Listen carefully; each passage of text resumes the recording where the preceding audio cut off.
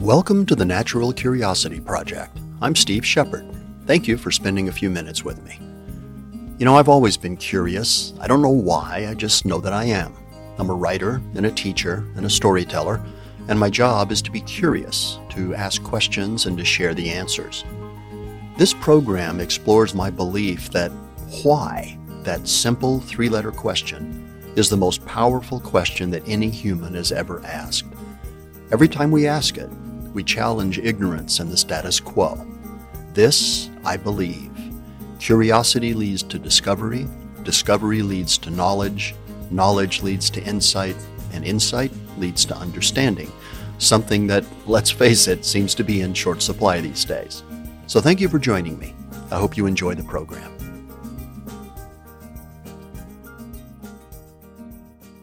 I've been talking and writing and thinking a lot about this idea of the separation of people and nature. The whole idea of wilderness being separate from people, all that, it's really tough because it disrespects the people who have been managing the land for 12,000 to 30,000 years, depending on where you're at. And, it absolves us of the responsibility to continue doing that. Chris Helzer is the Director of Science for the Nature Conservancy in Nebraska. He spends a lot of his time focused on prairie management and conservation, sharing what he learns with public and private landowners. The idea that we should let nature do its own thing, it's not a relevant conversation to have. It continues this idea that wilderness is a place that's separate from people, which makes it scary to a lot of people. And it actually reduces the interest in going out into nature. People who don't have a background of exploring nature, they think about wilderness as a dangerous place that people don't belong. And why would you want to go there if you've never had any exposure to that? We just need to come to grips with this idea that people and nature are the same thing. And we have to make choices about what we want nature to look like. And it can be, it's okay to make those choices with our best interests in mind, right? We can say, look, we need this area to produce food. We need these areas to be, a place that we can go escape and enjoy some beauty. That's all fine, but we have to make decisions.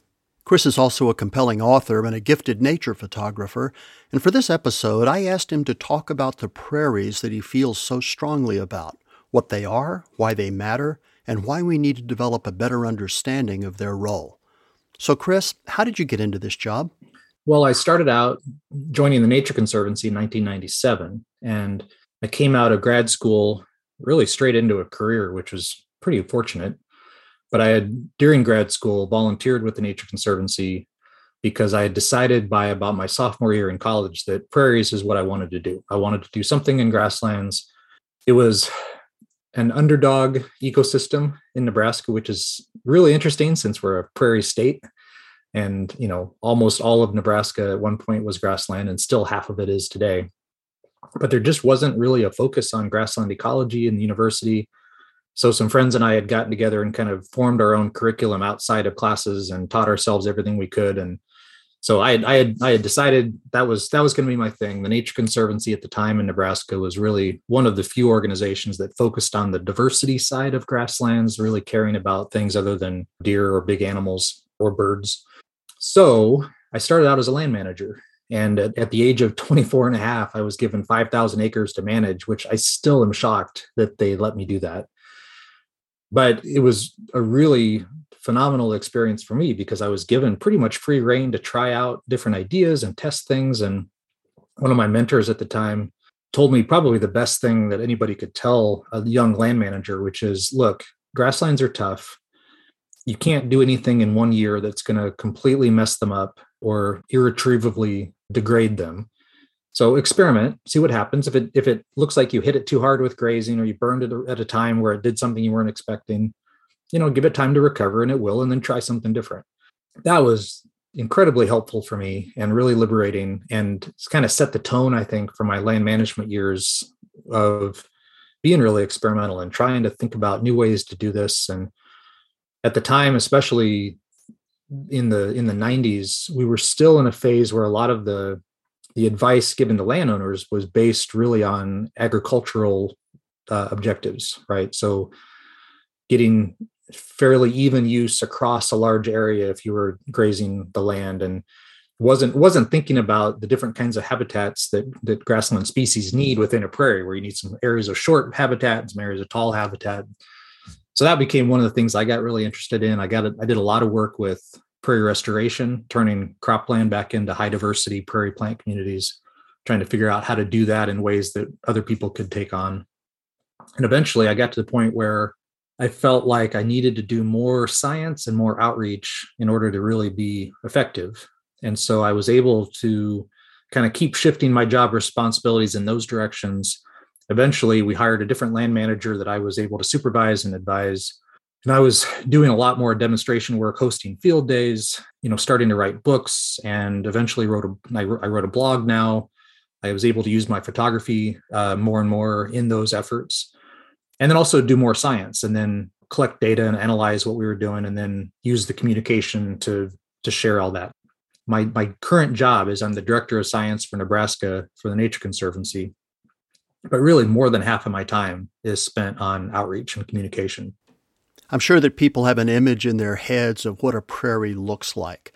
Before we continue, do me a favor and paint a picture for me. So I'm driving across Nebraska, but I've been driving for a while, so I decide to pull over and take a break. I'm surrounded by prairie. What do I see? Well, the first thing is I would get out of the car and I would take a second probably to stand there and, feel the wind in my face, because there's always wind in the prairie, which as a photographer can get frustrating, but it is what the prairie is about. There's nothing to stop the wind.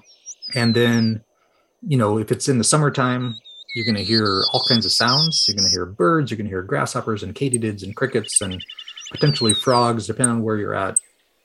You're going to hear the vegetation rustling on itself in the wind.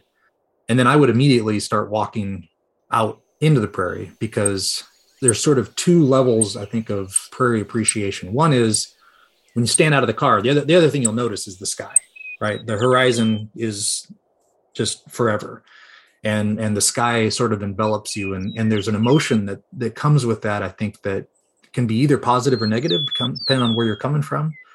For me, it's exhilarating. For other people, I know it can feel really scary. You feel very exposed because there's nothing to hide behind.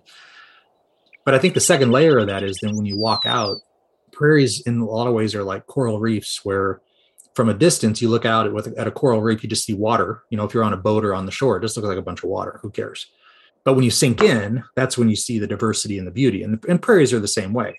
And so with a prairie, instead of being in a boat or scuba gear, you just walk out and start looking. And a lot of times I'll just sit down or kneel down and start looking around me.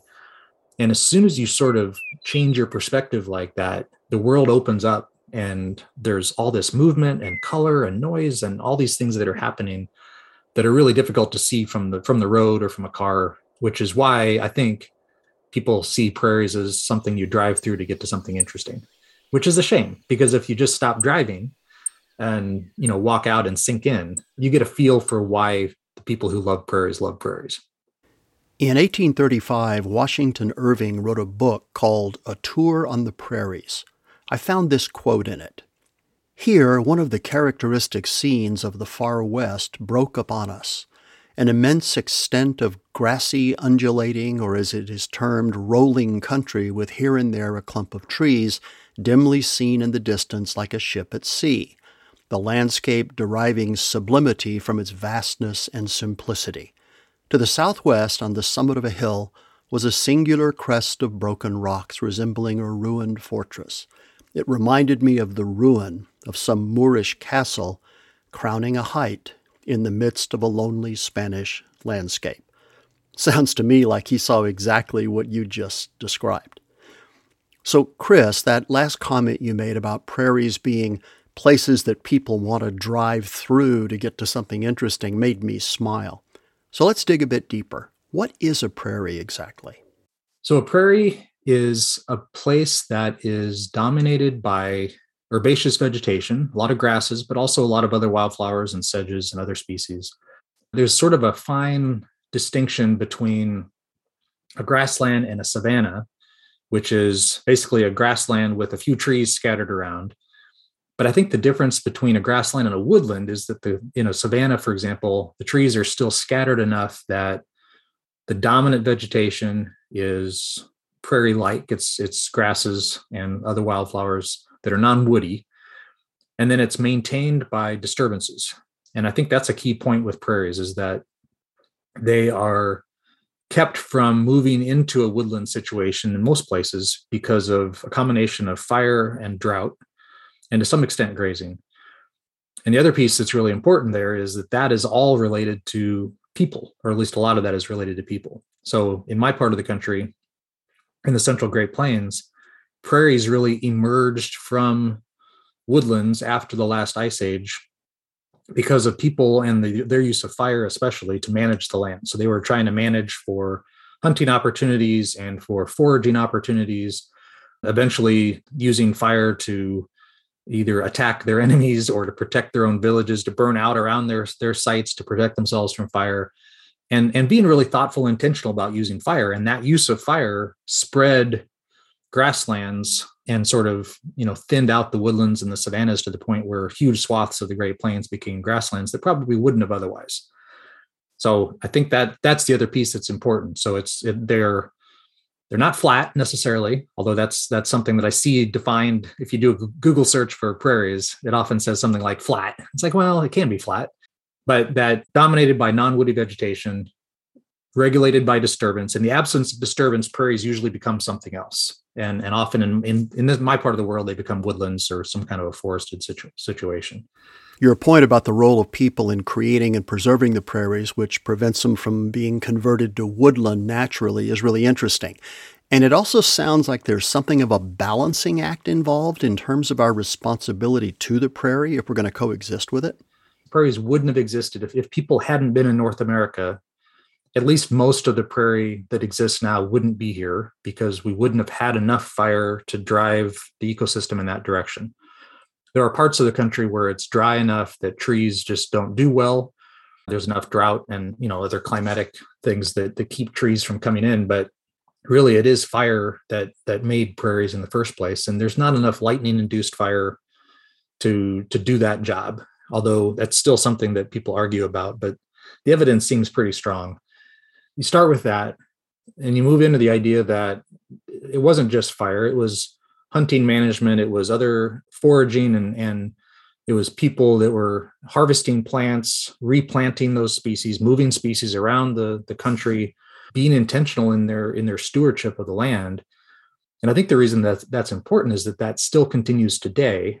We still have humans that are on the landscape, that are regulating what's happening, managing the landscape. And I don't think that's a bad thing, although that's something that is tricky in today's discussions, because I think there are people who feel like nature is something that exists most successfully outside of people. If you want nature to do well, get the people out of the way, let nature do its thing, which just isn't the way it works. And that's especially true with grasslands, but I think it's true for most ecosystems. If we absolve ourselves of the responsibility to manage the land, it takes away both our ability and our sort of motivation to do the right thing with the land. And I think it also disrespects the people who came before us. And so I think it's not a question of whether or not we have a responsibility to manage the land. It's how we're going to use that responsibility. So that's why I think it's important, whether it's a rancher or a conservation organization managing the land. If we're not there actively doing that, something else is going to happen that's going to be less good for the diverse community of plants and animals that live there. Invasive species become unregulated. Trees can come in and take over and change that ecosystem into something completely different. It's not a system that can be independent if what you mean by independent is separate from people. The prairies, the Great Plains, are one of several pretty dominant ecosystems in North America. What do they provide? Well, I'll start with the idea that prairies are home to an incredible diversity of other species. And I think I want to start with that rather than sort of the direct benefits to humans, because I think it's really important. And one of the things that I do as a science communicator is try to introduce people to the species that live in prairies, because it's an amazing array of creatures and organisms that, include things like parasitic plants and insects that pretend to be a different kind of insect, or, bees that sneak into the nests of other bees and lay their eggs there so they don't have to take care of the babies. All kinds of camouflage strategies and predatory strategies and parasitoids that attack each other by laying their eggs on different. All these stories that are always playing out in prairies And I think that complexity and the diversity both make prairies interesting, but also make them what they are and keep them resilient. And it's the diversity of all those species, all the roles they play, some redundancy between that, to the point where if one species has a rough year, there's other species that can fill in that role at the time. And each of those species, no matter whether it's a bird or a grasshopper or a plant or a bacteria, if you learn about that story, it's an amazing story. It always is. And as a photographer, I see that all the time, because I take pictures of something that I don't recognize, send it to someone or get it identified in what way, however I can. And then I start researching, okay, what's this thing do? What's its life like? And every single time, it's a fascinating story. So I think that's the first thing with prairies, is that they provide that to the world. They are that. That's a really intrinsic, important thing about prairies. In addition, they also, are huge banks of carbon storage. They filter water. They feed livestock, which feeds, huge numbers of people. They provide us places to go out and enjoy nature, enjoy space and aesthetics. So all of those things are also important, but I just think the most important thing is that they house incredible array of amazing species. And as evidence of that incredible array of amazing species that they house, let's talk about your 1 square meter project. So the blog that I write, The Prairie Ecologist, I feel often like a preacher, because I'm sharing the same messages over and over and trying to find new ways to do it, right? So one of the big messages that I talk about in the blog and just in other ways is that prairies are fascinating at that large scale. The expansiveness of prairies is impressive, but there is that second piece of prairies, and you can find the second piece anywhere. So if you live in a town that has a little patch of prairie habitat, in town or on the edge of town or near town, or even if you have a backyard garden or a local park that has some native prairie plants planted, there's an incredible diversity of species that are associated with that little patch. And I think it's really important to recognize that, because it makes prairies much more accessible. You don't have to drive out to, western Nebraska or Wyoming or South Dakota, where there's, a place like Custer State Park where you can see bison and prairie dogs. I mean, that is really cool and everybody should do it, but you don't have to do that to experience a prairie. And so I came up with an idea that, I always talk about how diverse prairies are at a small scale. And I collect a lot of data with a square meter plot frame, where I'll go out and walk around a prairie with a square meter plot. I plop it down. I list the number of plant species that are in there, and then I walk over and do it again. And I do that a bunch of times. I became really aware of what happens, or how much can be found within that little space. And I thought, well, maybe I should show that to other people. So in January 2018, I went out and I put 4 yellow flags in the ground in a little prairie on the edge of Aurora, Nebraska, where I live. And the strip of prairie I was working in was really small. It was kind of sandwiched between a row of trees and the local dog pound with a big mowed area around it. So definitely not a wilderness. If you're talking about wilderness as something separate from people, it was a mowed hiking trail that goes right through the middle of it. And I thought, this is going to be a fun place because it's close to my house. It's easy to get to.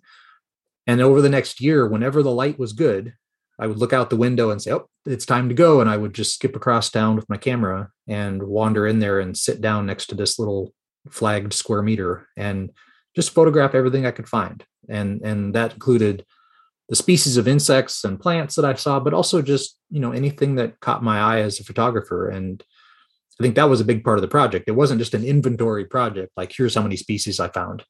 That was part of it. But a lot of it really was, wow, there's a lot going on in prairies, and it changes, right? That's the nice thing about doing this over the course of a year, is that it did change. Every time I went, there was something new, something different, something worth photographing.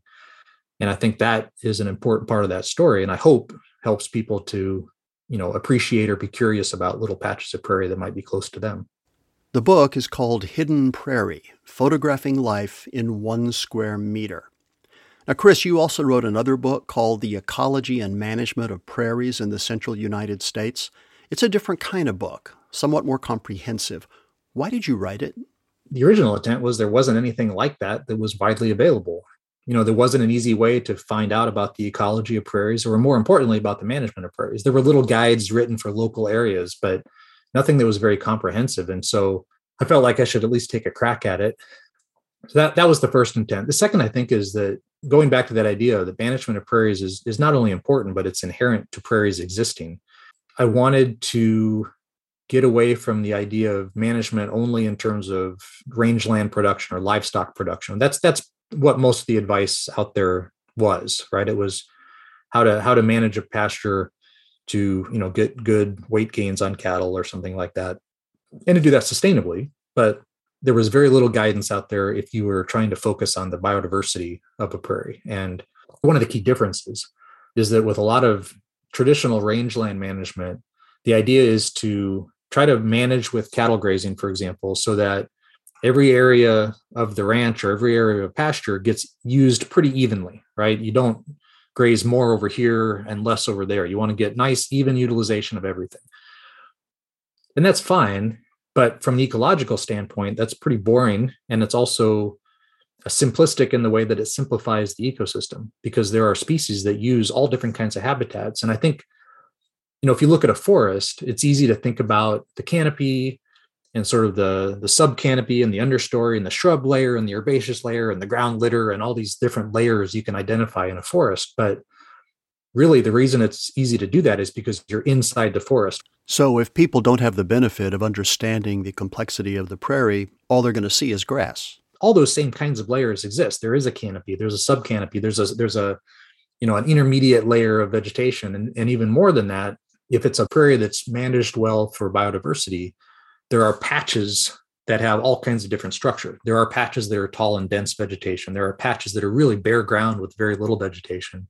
There are intermediate sort of status areas where, for example, with grazing, an area might get grazed really hard for a season, and those grasses that normally would grow 3, 4, 6 feet tall for the next year or two are not able to do very much because they're recovering from being grazed. And so they stay short and sort of sparse. And in the meantime, all these other plants get a chance to show themselves and to flourish until those dominant grasses return. And that creates a really interesting habitat structure, in addition to being, an interesting plant community. Rather than having a patch of all short or a patch of all tall in a lot of prairies that are managed well, you can walk a handful of steps and step into all of those different habitat types. And that's all of those things combined are incredibly important because, again, every animal species has its own preferences for what kinds of habitat structure it does best in. And many of them need multiples. So if you're an animal that needs to thermoregulate, for example, if you're a snake or a toad or a grasshopper or something, there are times when you need to move out in the sun to warm up. And there's other times where you need to move into the shade to cool off, or you might move out into an open area because there's a lot of insects to feed on. But if a predator comes by, or, every once in a while, just because you're worried about a predator, you need to be able to just sneak over into the tall cover again to hide. And so having all of that available within a prairie is incredibly important, but not something that was being talked about much, or something that the guidance was out there in terms of how to create. So that was really the biggest impetus for the book. Chris Helzer, Director of Science for the Nature Conservancy in Nebraska. Thank you for taking the time to talk with me. I'm going to share information about your books and your blog in the show notes, but before we close, I want to share one more quote. In 1819 and 1820, a botanist named Edwin James, who interestingly was from Vermont, where I live, joined the Stephen H. Long expedition to the Rocky Mountains. This expedition was different than other explorations of the continent, like the journey of Lewis and Clark, because it consisted almost entirely of scientists rather than military people. James was gobsmacked by the vastness and diversity of the content, and he had this to say about the prairie. Nothing is more difficult than to estimate by the eye the distance of objects seen on the plains.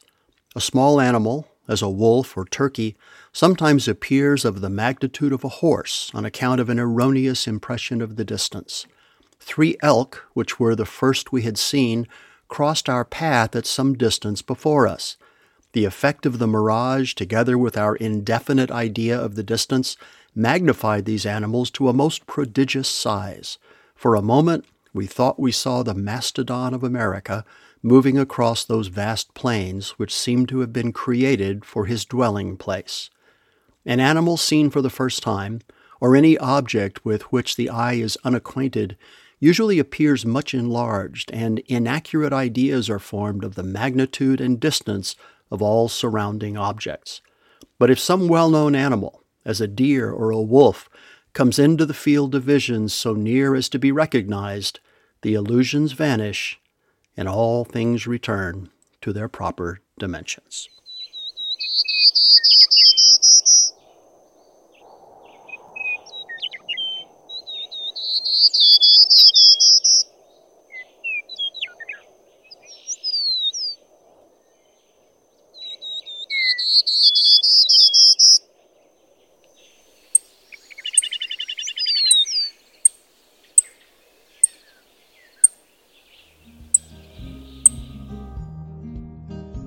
Hey, thanks for dropping by.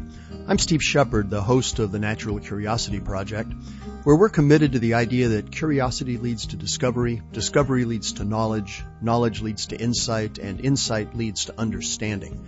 In every episode, we explore some topic that piqued our curiosity enough to make us want to share it with you. I hope you enjoy the journey. And if you did, I'd appreciate it if you'd leave a comment over at iTunes or SoundCloud, wherever you listen to the podcast. Thank you very much. We'll see you in the next episode.